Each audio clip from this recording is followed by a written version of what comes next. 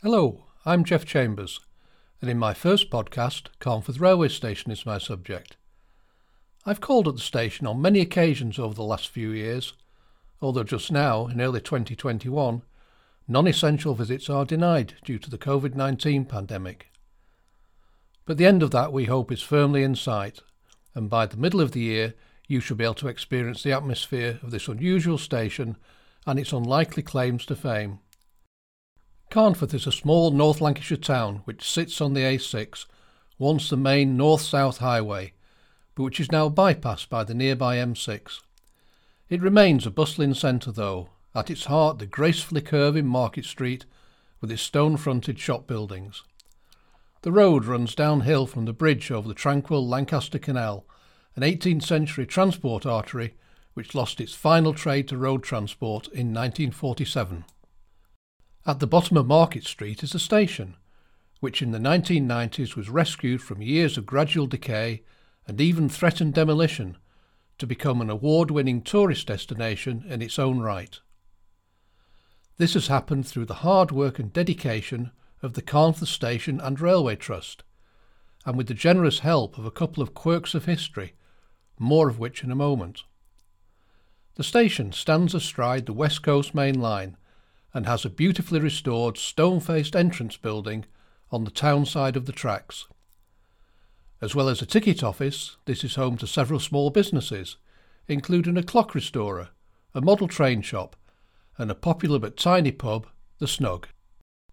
But this recovery in fortunes is only partial. A step through the ticket office leads to where the north-south train should pause to pick up passengers. But as a Glasgow-bound Pendolino tears through, an iron fence greets the hopeful passenger where the platform should be. They were cut back when the line was electrified in the 1970s. Pleas to reinstate them have fallen on deaf ears so far, leaving Scotland-bound passengers having to change trains in Lancaster, 6 miles to the south. All this does is to encourage those travelling to the north from the Barrow-in-Furness direction to drive to Oxenholme to catch a Glasgow or Edinburgh train, extracting passengers from the Furness line and adding cars to the roads. It doesn't seem very joined-up thinking to me. Across the main line, though, trains can be joined to travel south to Lancaster and beyond, west towards Barrow-in-Furness and the Cumbrian coastline, and also east to Skipton and Leeds. A long ramp leads down to a dank subway tunnel under the main line, where draining water seems to run constantly, and then a second slope rises up to the Lancaster platform and to Carnforth's Heritage Centre. Walking up this ramp, the eye is immediately caught by the large clock hanging above the top of the slope, its hands driven by an intricate hand-wound mechanism housed in a cupboard on the platform. It was first installed here in 1895 and was made by J.B. Joyce and Company for Whitchurch in Shropshire, clock manufacturers since 1690. As well as being a period piece in its own right, the clock also featured prominently in the film Brief Encounter, much of which was filmed here in 1945. And that is the first quirk of history that has helped Carnforth Station to survive and prosper.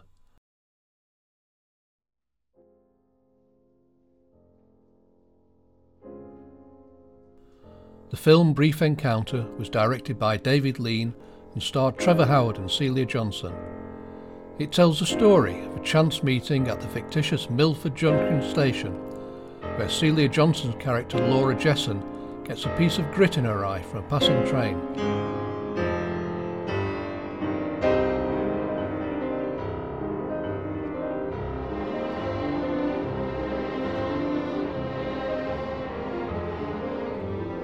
The grit is carefully removed by debonair Alec Harvey, a doctor, played by Trevor Howard. Laura and Alec then meet further, first by accident in the high street, then by arrangement, and realise they are drawn to each other and slowly falling in love. They both are married with children, and when they meet to perhaps consummate the affair in the flat of Alec's friend, and his friend returns unexpectedly, Laura flees feeling dirty and sordid. Both know the affair must end, and Alec is finally to leave for a new job in Johannesburg. In a restrained but heartbreaking final scene, Their last embrace is denied by the arrival of Laura's chatty friend Dolly Messiter, and replaced by Alec simply placing his hand on Laura's shoulder. Alec goes, and Laura hears the sound of his train leaving, but still half expects him to come back. When he doesn't, she rushes onto the platform at the sound of the oncoming boat train and wavers wide-eyed on the edge, contemplating suicide. She finally returns to her solid but dull husband, Fred, who, perhaps sensing more than he knows, movingly thanks her for coming back. The atmospheric black and white film has many of its scenes shot in nighttime conditions, against a backdrop of steam-hauled express trains hurtling through the station, whistles shrieking. Carnforth was chosen as a location as its remoteness allowed some relaxation of the wartime blackout. The soundtrack makes use of Rachmaninoff's second piano concerto throughout, and the rising and falling emotions of the music make a perfect match to the ebb and flow of Laura and Alec's feelings. The story is told as a voiceover by Laura, looking back and in an imagined confession to her husband. Although the cut-glass accents and the restrained behaviour of the middle-class characters make the film very much of its time, the simple story retains the power to pluck heartstrings to this day, resonating as it does with those timeless themes of attraction, lies, guilt, and ultimately fidelity. The last time I watched it, I still felt a tear in my eye, but I'm sure that was just a piece of grit from the Scottish Express. How big a part does the station itself play? Well, the film makes extensive use of the station and the railway ambience, so much so it is integral to the film's narrative. Long ramps enable Laura to run gracefully to the train about to take Alec away. Climbing steps would perhaps have looked far less elegant. The iconic clock is a constant presence, reminding Laura and Alec of the moments they have left to share, the minutes and seconds ticking away. Several shops linger on the semaphore signals, heralding the speeding express train. Each must dash for their respective trains, Laura to Ketchworth, Alec to Churley, with the engine pulling noisily away. The local train carriages are compartment only and allow Alec to open the door and jump on when the train is moving away. Unheard of now, although the last so-called slam door carriages are not that long gone. The shots inside the refreshment room were all filmed at a studio, although the real tea room certainly inspired it. But one of the most evocative scenes at the station occurs in the subway between the platforms. Alec tries to kiss Laura, who is terrified of being seen, as the long shadows of people walking down the ramp project onto the walls of the tunnel. It's a superb piece of filming and a location little changed to this day. Watching the film from our 21st century viewpoint, surely we are seeing it differently to the audiences of 1945. Are we just looking through nostalgia-tinted glasses, seeing a world which is long gone for a younger audience? Or perhaps the world of our early childhood and that of our parents for those of a certain age like me? We see and warm to the film's black and white reproduction, the high street with its Cardoma Cafe and string quartet, and cinema, chemist and cottage hospital, and of course the steam engines. But all of this was completely familiar to a 1940s cinema audience. The story reinforces the middle-class mores of the time, that marriage is sacrosanct, must endure, loveless or not, that respectability is all. Divorce was spoken about in almost hushed tones on into the 1950s. Laura and Alec's struggle to contain their love for one another might be seen against that background, and their simple story would surely speak directly to its audience more than today. But between people, emotions of guilt and loyalty and attraction remain timeless, and are related in such an honest and raw way that it explains why the story echoes so clearly across the years. But how many of the scenes, how much of the ambience, the mood of Brief Encounter survives in the real Carnforth of the 21st century? There is quite a lot to recognise. The clock, of course, the tea room, the ramps to the subway with the iron railings at the top, and the long curving platforms with a harsh concrete canopy. Train destination announcements. And on a dark evening, with the express trains flashing by on the main line and just one or two people on the furnace platform, perhaps waiting to meet someone, and the clock ticking at the top of the ramp, well, one could let the imagination wander.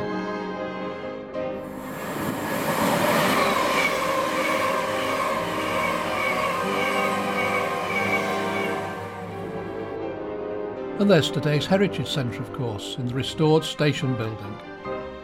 Although the refreshment room in the film, where many of the key scenes were shot, was a studio reproduction, the tea room is immediately recognisable. And even the pendolinos racing past just feet away echo those night trains which are the background to Laura and Alec's story. Before the pandemic of 2020, it's been a justly popular place for lunches, teas, coffees and cakes, although it was looking for new owners at the end of 2020 and hopefully a new beginning. Elsewhere in the complex of beautifully restored station buildings, the Heritage Centre has an exhibition devoted to director David Lean, and Brief Encounter itself loops continuously in a mini-cinema. There are also exhibits describing wartime life, its dangers and shortages, with many day-to-day items of the time on display. Regular exhibitions of local artists and photographers feature in the main building corridor, the so-called Link Gallery. The second major focus for the Heritage Centre is Carnforth Story as a railway centre, with several rooms dedicated to its artefacts and history. The railway from Ulverston arrived here in 1856 and was operated by the Furness Railway. It joined the Lancaster and Carlisle Railway, and later the Midland Railway arrived. Carnforth had become a major junction, and the receipt of goods trains and the marshalling and shunting of huge numbers of wagons grew, along with a vast complex of sidings. With it brought a need to stable, service and maintain the locomotives, and to provide men to crew them, so beginning a long dependency between the small town of Carnforth and the railway. The locomotive depot was modernised as late as 1944, and this is the second quirk of history which has helped to cement Carnforth's role today as a heritage centre. As steam locomotives were being phased out in the 1960s, and the beaching cuts were closing many branch lines, and Lancashire became steam's last stronghold, depots were closed one by one until Carnforth became the very last. It continued to roster steam engines until the final week of steam traction in August 1968, when the fires finally went cold forever. Or perhaps not.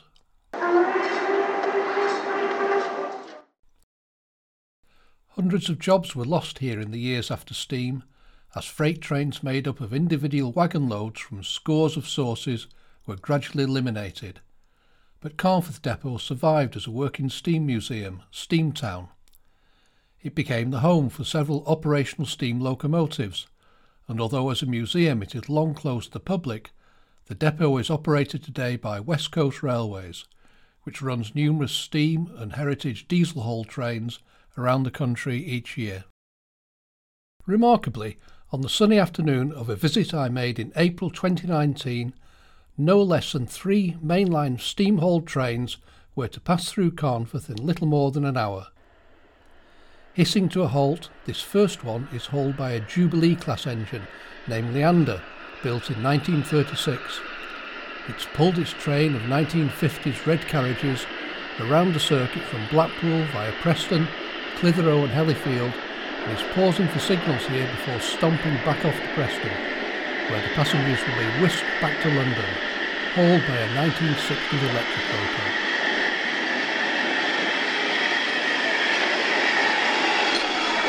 Leander was a crew-based engine back in 1945 and could have worked this route then. Who knows, that may even have been the source of the grit in Laura's eye.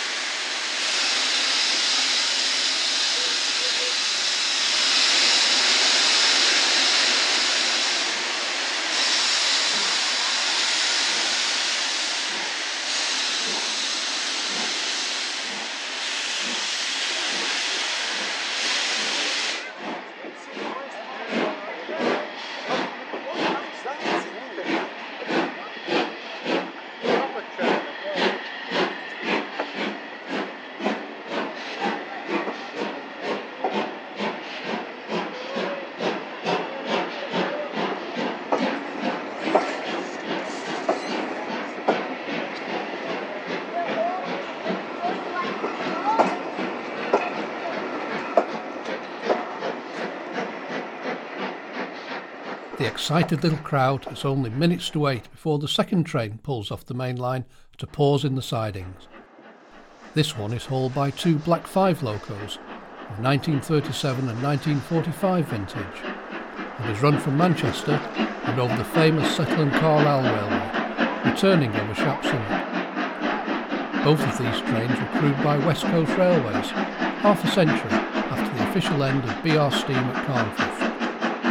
An hour later, new build loco Tornado would pass by on the Border Raider tour from Birmingham to Carlisle and back. Who says the age of steam died out in 1968?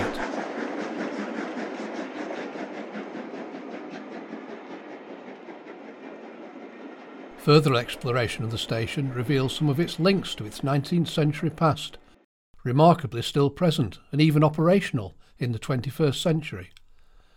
The view south from the station towards Lancaster is all overhead electrification wires and modern colour light signalling, controlled by some distant centre. Venture to the other end of Platform 2, however, and the Y-shaped junction of the furnace lines to Barrow and the likely used line to Leeds is found. In timetable planning, the junction is still known as Carnforth F&M Junction, Furness and Midland, in an echo of the two railway companies which shared Carnforth Station and were absorbed into the London, Midland and Scottish Railway almost a century ago in 1922. Just beyond is a traditional manned signal box where levers still hold sway, controlling the train movements as it has done since 1903. In another few more years, operational manual signal boxes such as this will be a memory as well, as new signalling technology spreads towards Barrow.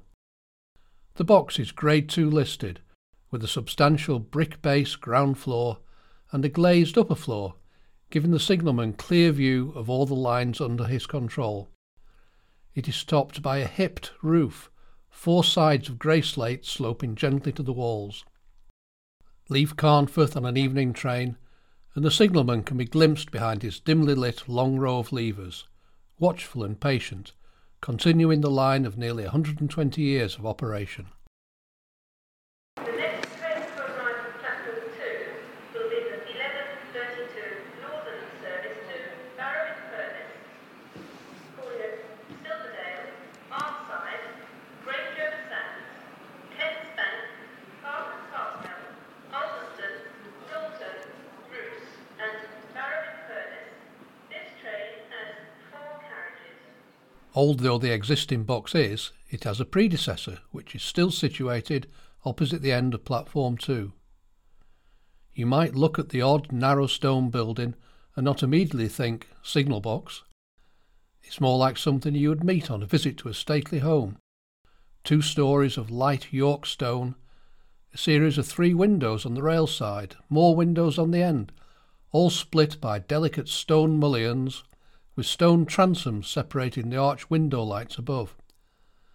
The gable ends have stone copings laid down the roofline, and a tall rounded chimney towers over one end of the building. A round panel on the platform side looks as though it might once have held a clock. Also Grade 2 listed, Historic England say the box opened in 1882, so barely 20 years later the new signal box replaced it. Some windows are boarded, others open to the elements, although the roof and building as a whole seems solid. Would it not be wonderful if this strangest of buildings could be restored and opened up for visitor access, allowing another chapter of the history of this fascinating station to be told? Anyway, returning to our exploration of the north end of Platform 2, it's possible to get a glimpse of West Coast Railway's extensive site. If you're lucky, you might spot a wisp of steam rising from one of their locomotives. Your attention might be drawn, however, to the huge concrete structure which is the coaling tower. This was once used to replenish the tenders of steam engines from a 15-ton wagon of coal hoisted high into its structure. Also Grade 2 listed, this is the last remaining example in the country with its mechanism intact, and was at the forefront of railway depot technology in the 1940s. It is, however, suffering from corrosion deep in its concrete structure, so-called concrete cancer, and now has an uncertain future. After my last visit to Carnforth on a sharp winter afternoon in early 2020, just before the pandemic madness we have been living through for the last year began, it was time to move on and catch the Furness Line train from the long curved platform 2, sheltering under its rather brutal 1930s concrete canopy. Although its sheer length on the sharp curve is impressive, I can tell you from experience this can be a cold and lonely place to wait on a winter's early evening, with no cosy waiting room to get warm in once the Heritage Centre closes for the day.